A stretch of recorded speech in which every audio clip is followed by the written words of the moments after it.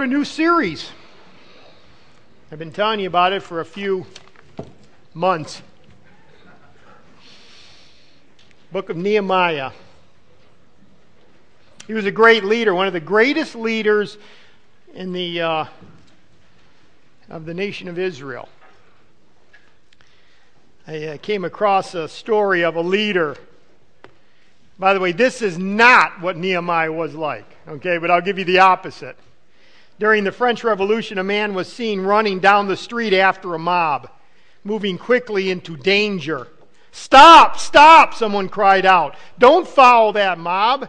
As the man continued to run, he called back, "I have to follow them. I'm their leader." Sometimes people just run out ahead and really don't care about a leader. But in this scenario, they did follow the leader. And great things happened to the nation of Israel. The rebuilding of the wall. And by the way, today we're going to try to do something I've never done before. And that is review 6 chapters, all in one 40-minute, 45-minute time frame. We're going to try to primarily look at Nehemiah chapters 1 through 6. Touch on 13. Not even look at 7 through 12. But the point is we're going to try to, and we're going to do that not to study the book, but to see the person of the book. Okay? I just want to give you a snapshot, a glimpse of the man of God named Nehemiah. Now, before we even do that, though, we're going to read the first 3 verses of chapter 1. Okay? So you know that we're going to read the first 3 verses, then we're just going to really try to get an aerial view, okay, of Nehemiah chapters 1 through 6. But we're going to start with the first 3 verses. I'm going to read you a summary of what the book is about, and then we'll delve into the man. Chapter 1, verse 1, the words of Nehemiah, the son of Hekeliah. Now it happened in the month of Chislev, in the 20th year, as I was in Susa, the capital. By the way, let me just stop here, because you're saying, Nehemiah, where's Nehemiah? If you take your book, it's probably about a third to 2/5. If you've gone to Psalms and Proverbs, you're too far. You got to back up. Ezra, Nehemiah, Esther, Job, Psalms, Proverbs. Okay, now I need to give you some time. I got to thinking about I need to give you some time. Or go to the beginning of your book. It says table of contents, and I'll tell you. Page 659 in what? The MacArthur Study Bible? Okay. But you may not have a MacArthur. How many of you have a David Jeremiah Study Bible? 2 people over here. Okay, yeah, that's a good one too. And the Ryrie Study Bible, and we won't get there. Okay, all those are good Bibles. But anyways, Nehemiah. Hopefully you're there now. Chapter 1, verse 1. In the 20th year, as I was in Susa, I'm just picking up in the first verse, the capital, that Hanani, one of my brothers, came with certain men from Judah, and I asked them concerning the Jews who had escaped, who had survived the exile, and concerning Jerusalem. Now, he's in Susa. By the way, Susa is hundreds of miles, probably about 600 miles, from Jerusalem, going east past Babylon into where the Euphrates, okay, on the eastern side of the Euphrates. So he's hundreds of miles away. These people come, traveling through, one of which is his brother, and he's asking about Jerusalem. See, his heart is for Jerusalem. And the people of the exile, how are they doing? Because remember back in the book of Daniel, just at the end of the book of Daniel, after 70 years of captivity, the people released from the Babylonian captivity, which is called the Babylonian captivity, and some exiles went back to Jerusalem. Actually, 3 waves of them. This would be the 3rd. So he's asking how the exiles doing concerning, and also the city of Jerusalem. And they said to me, the remnant, again, the exiles went back, there in the province who had survived the exile is in great trouble and shame. The wall of Jerusalem is broken down, and its gates are destroyed by fire. Now, you know what that means? They're unprotected. They have enemies around. This small group of people that went back as exiles, they're there, but the walls are broken down. The gates are on fire. The gates have been broken down and burned. There's no protection. And basically what happens is his heart breaks. His heart breaks at that point. Now, again, let me give you James Boyce, in his wonderful commentary on Nehemiah, he writes this as kind of a synopsis. I think it's worth reading. Because again, what's going to be put on Nehemiah's heart is going back and rebuilding the walls. This is what he wrote. What a task it was. Nehemiah went to the ancient Jewish capital of Jerusalem from the Persian capital of Susa in 445 BC in order to rebuild the city. It had been destroyed 141 years before in 586. You remember that date because when we studied Daniel, that was a key date. That was when Nebuchadnezzar, on the third wave, totally destroyed Jerusalem. Because Nebuchadnezzar, the king of Babylon, had attacked Judah and carried off most of its inhabitants. Jerusalem had been burned. The great stones that made up 1 to 1.5 to 2.5 miles of the city wall of the city had been dislodged and tumbled into the steep valleys that surrounded it on all sides. Nothing of any value had been left. Remember, Nebuchadnezzar even took all the gold, the silver, anything of value, including the people he took for himself to Babylon. As the decades slipped by, now again, 141 years earlier when this happened, as the decades slipped by, grass and trees had grown up in the deserted streets and pathways, and refuse had covered the masses of the overthrown stones. I mean, can you picture it? Just beautiful Jerusalem decimated. Moreover, the only people who were available to do the demanding work of reconstruction were the exiles who had begun to return to Jerusalem nearly a century earlier. They had tried to build the wall then and on several occasions later on, but they had failed each time and were thoroughly discouraged. Have you ever attempted a project and you started and you failed, and you started and you failed, and you started and you failed, and you're beginning to think, you know what? This is not possible. Well, again, over a 100-year period, they had tried to rebuild, and they kept failing. A difficult task? No. More like impossible. But Nehemiah so planned the work and so motivated the frustrated and disheartened refugees that the task was completed in spite of fierce and mounting opposition in just 52 days. See, this man was just a tremendous leader. In fact, as I've been studying this for the last few months, I mean, this is the classic book on leadership. And by the way, I believe that this is a classic book. This is the book we need to study on leadership as well. We're getting older. New generations need to come up. We need to know how God wants us to lead His people. And this gives us the answer. Now again, if you just look at the book, I want to kind of preview it, just very quickly overview. Chapter 1, he finds out about the problem. By the way, I'm using the ESV and the New King James. I've decided I'm moving to a new study Bible, and this is my first attempt at preaching from a different type of text. I say that because sometimes I knew the verse, but I knew the verse in the New King James. But at least for this series, we're going to use the ESV and the New King James because I keep going back to that. But chapter 1 is basically him finding out about the problem, verses 1 to 3, which we just read. Then he spends a bunch of time praying and mourning. And the Lord is cementing it in his heart. That's verses 4 to the end of the chapter. Chapter 2 is when he approaches the king. He's the cupbearer. And by the way, all these concepts will be thoroughly explained as we go through the text, but only know this, that the cupbearer had a very critical point, a job before the king, because it was his job to make sure that anything the king got, the drink and the food, wasn't poisoned. So he had a high position in Susa, but he approaches the king in chapter 2, asks the request to go back, and the king says yes. And then in the last part of chapter 2, it's Nehemiah in Jerusalem, starting in verse 9, and making his plan. Going around the wall, determining the direction he needs to go, and then sitting down and telling the people of his vision. Chapter 3 is actually the building of the wall. When I say building, they only got up a part of the way. In fact, it isn't until chapter 4 we find out that they only got up half of the way. So when they say build the wall, they don't mean they get it the whole 12, 15 feet. They would go up 7 feet, get all that done, and then keep building. See, because you want to get protection immediately. So that's chapter 3. Then chapter 4, opposition. You probably remember these people just from previous studies, Sanballat and Tobiah. and other people are added on. But the bottom line is, in chapter 4, you have opposition from without. In chapter 5, you have opposition from within. From their own Jewish brothers, the rich were taking advantage of the poor. And then chapter 6 is more opposition by the same people that have now gotten a bigger cohort.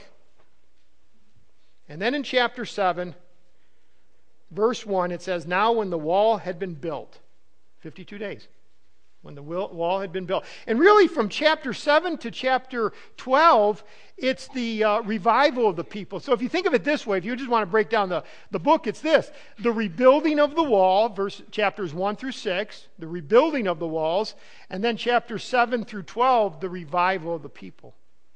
They had a revival. They had a revival that is one of the greatest revivals of the Old Testament. Which I think is very good for us to think about, because you can build buildings, but unless our hearts are with God, it means nothing. See, they had finished the wall in a spectacular amount of time, 52 days, but their hearts weren't right yet. There was things that needed to happen in their lives so that they as a people would walk with God, because that's what it's all about. And then chapter 13 is Nehemiah returning. See, after he got the wall done and he set it up, he stayed there for 12 years in Jerusalem. Then he went back, served the king, and then in chapter 13 he comes back to Jerusalem, catch this, only to find that some of the old problems had reappeared. Which tells me this lesson: people need leaders. People need leaders. We're all followers to some extent. People need leaders. That's the glimpse of the book. Now let's go back to chapter 1. Because again, we want to get a glimpse of the guy. Because he's such a tremendous example to us in so many different ways. I'm going to draw just 6 characteristics. I think I had 6. 6 characteristics of this man. Very, very convicting. The first one is this: he was a man of prayer. He was a man of prayer. If you go to verse 4, after hearing about everything that had happened, and he gets the report, as far as Jerusalem. Now again, verses 1 to 3, he's in Susa. He's hundreds of miles away. But when he gets the report, look at what it says in verse 4, chapter 1, verse 4. By the way, today I'm going to have to do a lot of chapter 2, verse 2, chapter 3, because we're moving and we're back and forth. And I almost hesitated to do it this way. But I'm going to try to show you his life in 6 chapters, just kind of popping back and forth. But in verse 4 it says this: as soon as I heard these words, I sat down and wept. By the way, that shows character right there. Empathy. He hurt. Like Romans says, rejoice with those who rejoice, and what? Weep with those who? Sometimes we don't weep. I was at a funeral yesterday. And you have to ask yourself, am I really hurting like Rich was hurting? Am I hurting like Doug was hurting? Because of the loss of his wife and his mother. So again, he wept and mourned for days, and I continued fasting and what? Praying before God.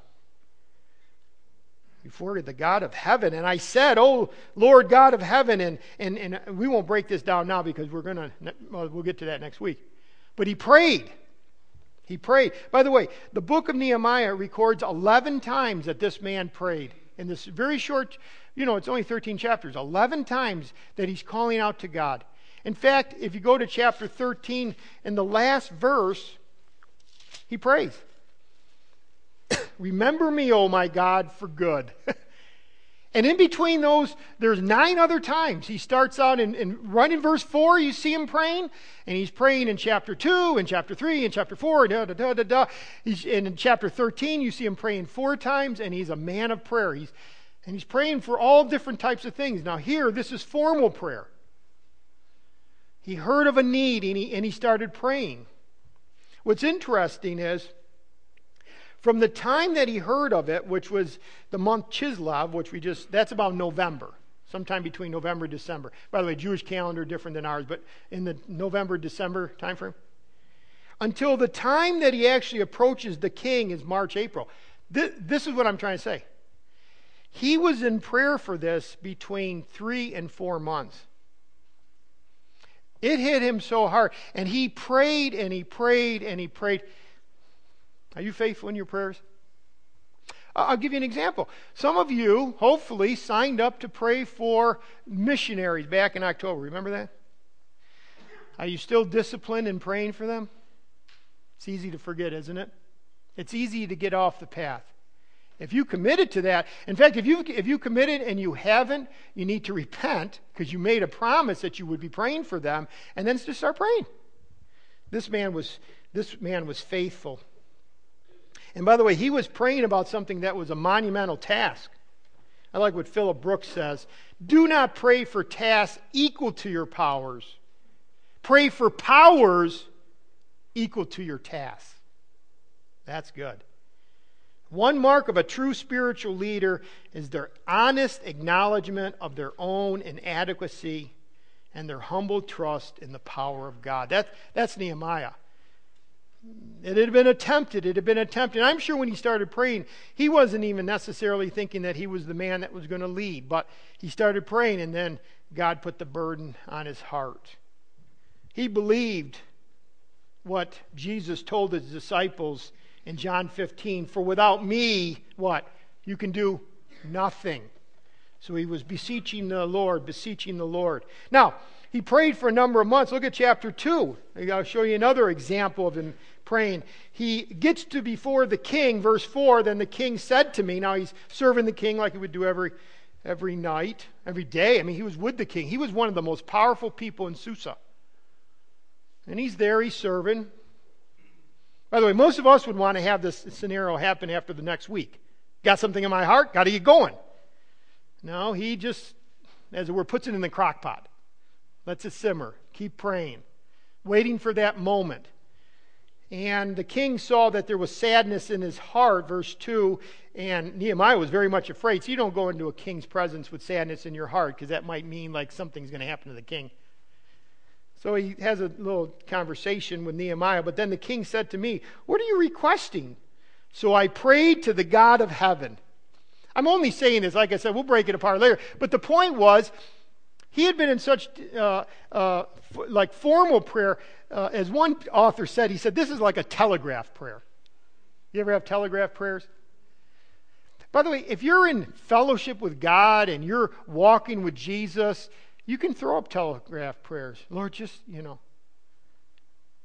Unfortunately, sometimes Christians walk and they're out of fellowship and there's known sin in their life and they haven't repented and they feel like this. I've had people say, I don't even know if God wants to hear, or I don't want to approach him. What do you mean? He's your source. He's your life source. So he throws up, as it were, a telegraph prayer. So I prayed to the God of heaven. I'm sure, Lord, just help me to say the right thing. Help me to ask the right thing. Peter was like that. Out of the boat, started walking, began to sing. Did he have a long prayer? Lord, save me. And I'm sure he had emphasis on that. Right? Martin Luther said this, to be a Christian without prayer is no more possible than to be alive without breathing.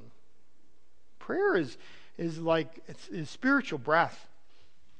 And I trust that as you're growing in the Lord, you're finding that. Oh, you need formal times where perhaps you're even kneeling before God, like we find Daniel 3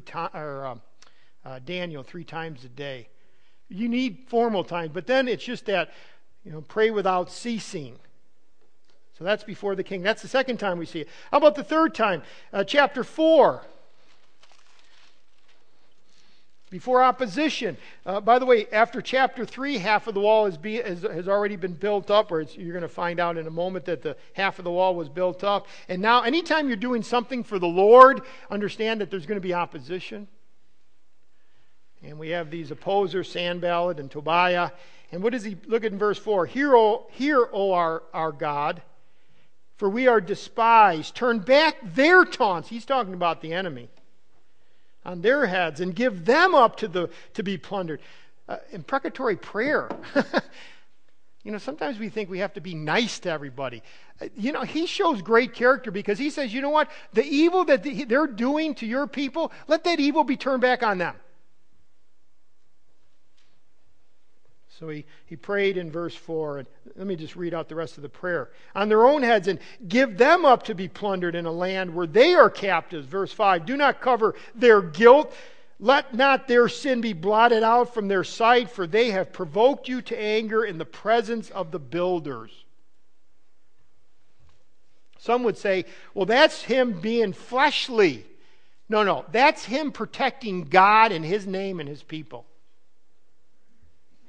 By the way, with Nehemiah, I don't see anywhere where we see him as sinning. I'm not saying he hasn't, because we find him even confessing his own sins with the people in chapter 2.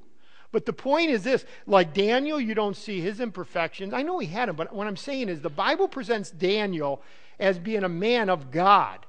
He presents Joseph of the Old Testament, man of God. Nehemiah, same thing. You don't see the character flaws like you would see in David.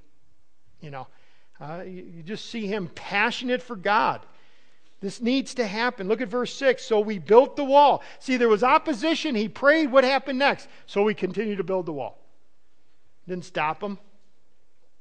And all the wall was joined together to half its height, for the people had a mind to work. More opposition in chapter 4, verse 7. In fact, now we find there's other, not only Sanballat and Tobiah, but also the Arabs, the Ammonites, and the Ashdodites, and heard that we were repairing the walls. And it was going forward, and that the breaches were beginning to be closed, and they were very angry. Now, I want you to get that. The enemies of God hate when God's work is being done. Whether it's the Jerusalem walls or work in your own life. Sometimes we back off of doing what God wants us to do because someone create opposition to it. Wait a second here. I'm not saying that someone is from Satan, but I will say this. A lot of people that are trying to stop God's word, are from Satan, right? World, the flesh, and the devil. That does not mean that anybody that opposes what I'm going to do, you're from Satan. No, I'm not saying that at all. In fact, I believe I believe this. When it comes to opposition, I got to treat it like chicken. You eat the meat and throw away the bones. And if you come with me with criticism, I'm going to try to pick out of that. I bet you there's a little piece of truth I should think about. But maybe the bones are this much and the chicken is this much. And I would hope you would do the same thing. Now, sometimes some of you come to me, and you know what? What you're telling me is absolutely right on, and it's all meat. But even if it's an enemy, I can learn something from that person. Even if it's nothing more than be patient. But anyways, he's patient. But again, verse 9, it says he prayed to, and we prayed to our God. Notice the we in verse 9. Chapter 4, verse 9. We prayed to our God. In other words, he had a prayer meeting. It wasn't just him. That's dependence on God. But look at this. And set a guard as protection against them day and night. See, they wanted to destroy the building of the wall. So he said, we prayed together, but then we set a guard.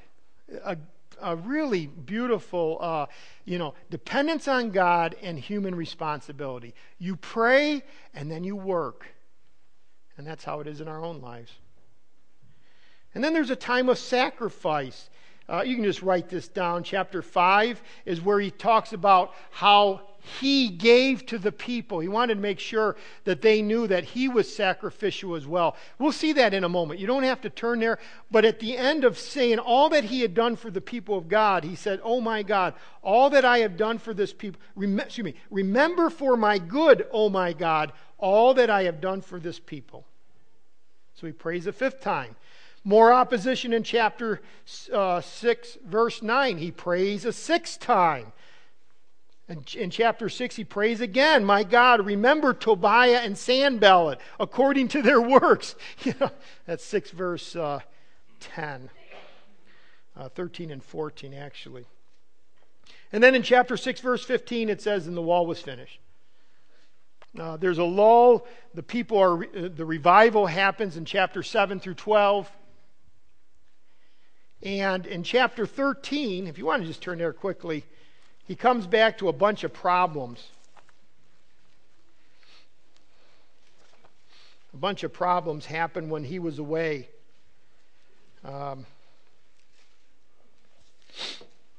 Verse 4, Well, just that whole first part was they weren't paying the priests, the Levites, keeping it for themselves. And then the other thing that was happening in verse 15, they weren't keeping the Sabbath, letting people come in, buy and sell on the Sabbath days. And then verse 23, they were marrying foreign women and allowing their daughters to marry foreign men. And 4 times he prays. And what you really are struck with is this. He comes to a difficult situation, and to get strength and courage, he prays and then acts. And you see him acting. Let me just give you the different verses. In verse 14, it says, "Remember me, O my God." In verse 22, he says the same thing. Verse 29 and verse 31, "Remember me, remember me, remember them, remember me." Lord, this is what he's saying. I need your help. If you're not helping me, I cannot do this. I took a lot of time. I took 20 minutes just on this point, because everything that we're going to talk about, these next 5 characteristics, are all based on the foundation of prayer. You see prayer in the beginning, the end. You see prayer throughout the entire book of Nehemiah. He is continually going before. And actually, we haven't even looked at Ezra's life, which is in chapter 7 through 12. Actually, prayer is much more dominant. But in the life of Nehemiah, it's really dominant in chapters 1 through 6. So everything else that we're going to talk about now, the other 5 characteristics, are because he had the foundation of prayer. R.A. Torrey said this: "Pray for great things, expect great things, work for great things, but above all, pray." So we got to pray. Sometimes it's even hours. In fact, I don't think most Christians realize the hours and hours and hours of prayer that their leaders should be putting in, and most likely are, to lead them. It really should be. That's how it should be. You should look at me and say, "You must be a man of prayer." I would hope I could say to you, yes. It's not just about I went to Bible college. So he's a man of prayer. Let's go to the second thing. He was a man of calling and purpose and vision. He was a man of calling, purpose, and vision. To this, we need to go back to chapter 1. And again, prayer being the foundation, led him, as you pray, this is what happens in your life. God becomes the focus. God becomes your greatest audience. God is the one that you're seeking to please. See, when prayer is your foundation now, and God is going to speak. Let me say quickly, this is how God speaks. Okay? I am not looking for an audible voice. Here, the Old Testament had not yet been completed. New Testament hadn't even been started. But still, we don't see audible voice, but we do see the moving of God in a life. And I do believe that still happens today, right? Does the Word of God give me direction? Answers the question of, Lord, what is your will for my life? Absolutely. And it should solidify to the point where it's a calling, a purpose, a vision. By the way, that's what keeps you focused. That's what's your foundation. That's what's your anchor. That's what keeps you persevering, really. I mean, think about Moses. At first, he resisted the call of God. Who am I, right? And yet, all right, I'll send Aaron, you, Pharaoh, but it's because he knew God wanted him to do it. I mean, what kept Jeremiah, let's just take another one, persevering when the circumstances and even his people failed, right? People just rejected Jeremiah. Why? Because he knew he was called. He knew what he needed to do before God. And it's the same way with Nehemiah. I liked what Warren Wiersbe said of Nehemiah. Quote, "Nehemiah started with the burden for Jerusalem," first part of chapter 1, "but the burden was not the call. He wept over the miserable condition of the city," verse 4, "but his tears were not the call. It was as he prayed to God and sought divine help that he received a call to leave his relatively easy job and go to Jerusalem to rebuild the walls, because he knew God had called him." And again, I don't want to use this call mystically. What I'm saying is this: he knew, the call is this: he knew what God wanted him to do. That's the call. What does God want you to do? By the way, if you ever come to me and say, well, I have the gift of spiritual gift of teaching, and then I ask you, well, are you teaching anywhere right now? No. Well, wait a second. You've just told me what God has called you to do. Either that or you're lying or you're deceived, right? But you just told me. Your spiritual gift is a good indicator. Oh, I've been called to encourage. Well, when was the last time you encouraged? Oh, someone. 6 months ago. Well, do you know what I'm saying? Sometimes we just kind of are lackadaisical. Oh, this is what God has gifted me. Well, these are the people around me. And God is saying, no, that's your calling. That's what I want you to do. That's what I want you to focus on. Well, with him, he knew what God wanted him to do, and he went full forward with it. Look at chapter 2, verse 12. Then I rose in the night, and a few men with me. By the way, in chapter 2, verse 12, by this point, he's talked to the king. He's in Jerusalem, and he's going to be looking at the walls. But I want you to notice what he says. I rose in the night, verse 12, and I and a few men with me. I told no one what my God had put in my heart. Underline that. That's the calling right there. What God had put in my heart to do at Jerusalem. Chapter 6, verse 3. Telling, I think it was the opposers. I think it was Tobiah and Sanballat. I believe that's who he's speaking to. But he said this, I am doing a great work. That's not pride. That's saying this is what the Lord has called me to do. Chapter 7, verse 5. Then my God put into my heart.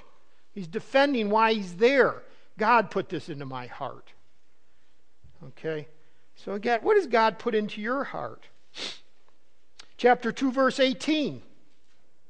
It says, and I told them, this is the Jews and that were there after he looked at the building or the wall. I told them of the hand of my God which had been good upon me, and also of the king's word that he had spoken to me. So they said, let us rise and build. And then they set their hands to do the good work. Why did they set their hands to do the good work? Because he said, this is what God has put in my heart. This is what God is doing. I think sometimes because I'm cautious, and maybe sometimes even the elders, we're a little bit cautious. You know, we don't want to say this, thus saith the Lord. I would not say that. Thus saith the Lord is in the Bible. But I think as a church, you know what's hit me? We need to know the direction we're going. And really be able to say, this is what Alfred Allman in this little area and this needs to accomplish. So that people can come around and say, okay, let's have a mind to work together. Not mystically. And by the way, anything that we do here should line up scripturally, completely scripturally. What has Jesus called us to do? Make disciples. All right. But the question is, how is that going to play out at Alfred Allman?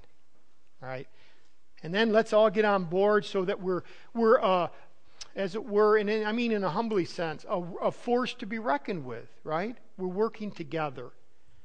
So that's what we see. See, leadership involves vision, revision, and supervision. But as one man said, the greatest of these is vision. You got to have vision. Where are you going? It's like that guy running behind the crowd. I'm their leader. No, you're not. How does it go? He who is walking, he who is a leader that is walking on his own. Oh, forget it.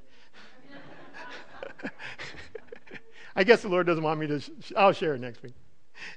The bottom line is this: is only taking a walk. I forget how to do it. Anyways, bottom line. He was a man of purpose. Leaders must see what others don't see, then challenge others to follow until they do see. And again, I'm really burdened. I mean, actually, I think why the Lord has really burdened me for this study is because we're all growing older, the younger generation. How are we moving forward? Are we really a body? Are we really a body that's united? Are we a body with strong leadership to say, okay, I see where we're going? So he had a calling, a purpose, a vision. Number 3, he was a man that planned and organized. He wasn't impulsive. By the way, there's nothing quicker that will destroy someone's leadership than just being impulsive. Going over here and then going over there and never really know where the guy's going to land type of thing. Again, if you go back to chapter 1, he heard about the situation in verses 1 to 3. He started praying in verse 4. Chapter 2 is about 3 to 4 months later. It had developed in his heart. He was planning, he was organizing, he was thinking it through. Lord, what part do I play? Lord, where do you want me to land? And then he approaches the king, and the king asks, verse 4, chapter 2, verse 4, what are you requesting? We read this, but let me break this down a little bit more. Chapter 2, verse 5, it says this, if it pleases the king, very respectful. Obviously, he needed to be respectful because the king literally could kill him. But the idea is he's a man who's going to have authority, who is okay to be under authority. Sometimes you find men and women who have authority but are unwilling to be under authority. But if it pleases the king, send me to Judah, to the city of my fathers. By the way, he doesn't even name the city. Your Bible probably does not have the word Jerusalem there.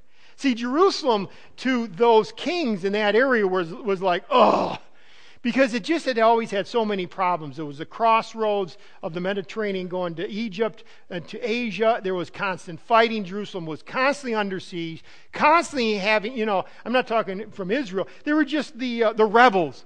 He doesn't even mention Jerusalem. He just says, to the city of my father's grave, that I might rebuild it. And I said to the king, now notice what he does. It shows that he has thought through this. If it pleases the king, now that's respect, that's submission. And he names it off. See, the king at a moment of just, it was just going to be a normal meal, but all of a sudden he says, well, what do you request? And you can tell that this guy, Nehemiah, had it all planned out. When he asks, I've got it all figured out. Okay, I'm going to tell him what we need. Okay, and that's what he does. Let letters be given to me, to the governors of the province beyond the river, that they might let me pass through. See, otherwise they would just stop him. Where are you? Who are you? Well, I'm from Susa. You're not going through my land. I got to have letters to get through. Verse 8, and a letter to Asaph, the keeper of the king's forest, that he might give me timber to make beams for the gates of the fortress. Now notice, the gates of the fortress of the temple, for the wall of the city, and for the house that I shall occupy. I mean, he is bold. If this is what God wants, this is what I need. And the king granted me what I asked, for the good hand of my God was upon me. All glory goes to God. It's God. But I will be bold if that's what God wants. Look at verse 11. So I went to Jerusalem and was there 3 days. Then I arose in the night. Now he's, from verse 10 to 11, he went to Jerusalem. Okay, now they don't tell us anything about his travels to Jerusalem, all those hundreds of miles. It took months to get there. But then he's in Jerusalem, and I was there 3 days. I arose in the night, I and a few men, and I told no one what my God had put into my heart. So he wasn't going to just spread it. Kept it silent. Verse 13, I went out by night. And what he did is he went around the entire 2 to 2.5 mile wall at night with just a couple other guys. He inspected the wall. Verse 16, the officials did not know where I had gone or what I was doing because I had not yet told them. And he names them, Jews, the priests, the nobles, the officials, and the rest who were to work. I didn't tell anybody. I just knew that this is what God wanted. Verse 17, then I said to them, then he gave the plan. Then I said to him, again, what do you see here? You see a man who plans and organizes. Patiently, carefully, systematically, he developed the plan that God had put in his heart. And then he was able to, verse 17, then I said to them.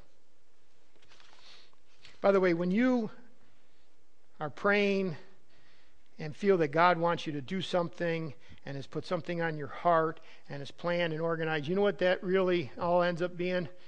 Because you're dealing with people and just your own, it's risk. There's a lot of risk there. We rejoice in Nehemiah, man, what a great man. But that was huge risk.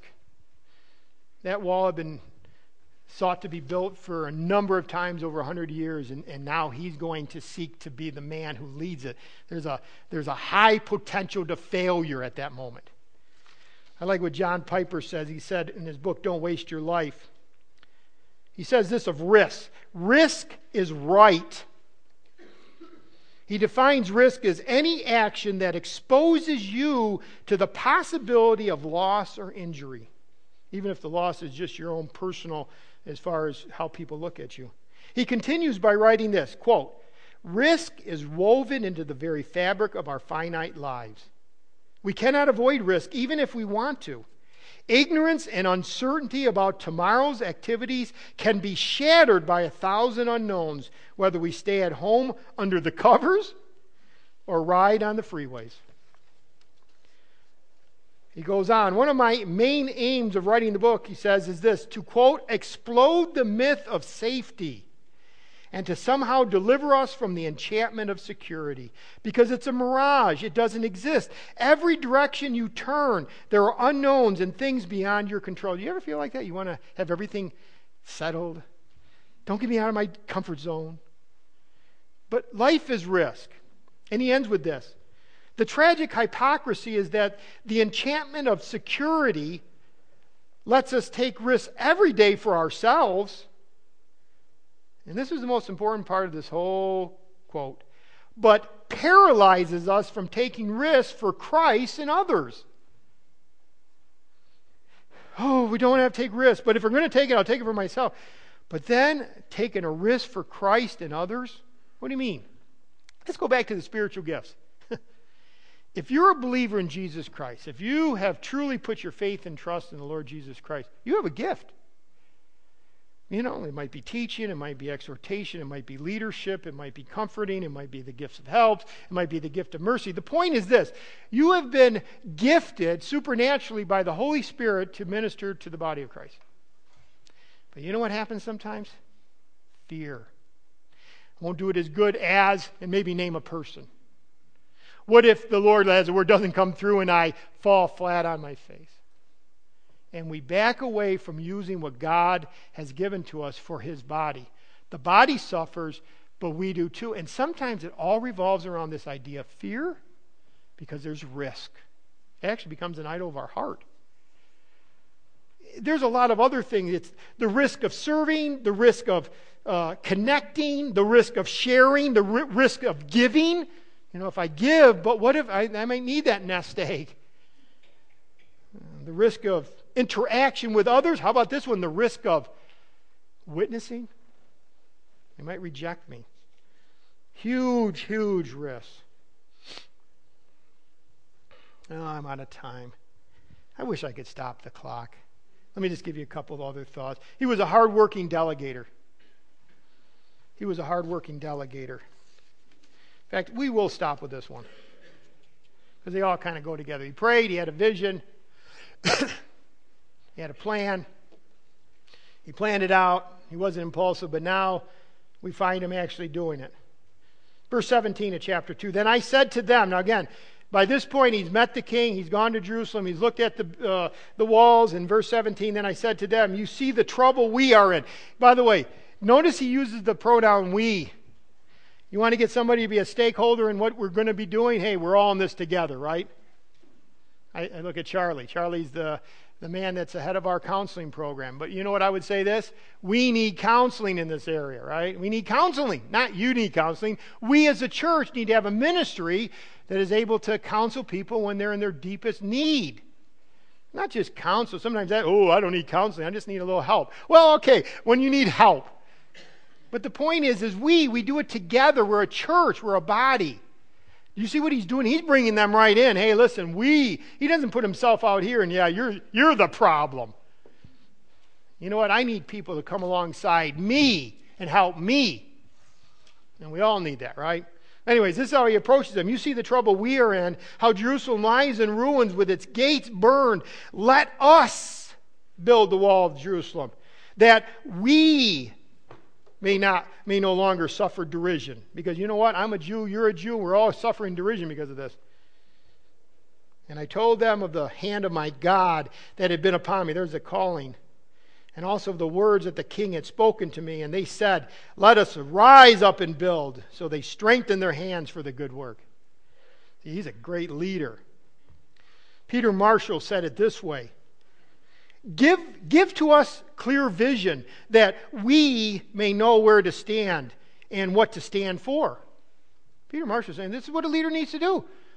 Give us a vision so we know where to stand and what to stand for. Because unless we stand for something, we shall fall for anything.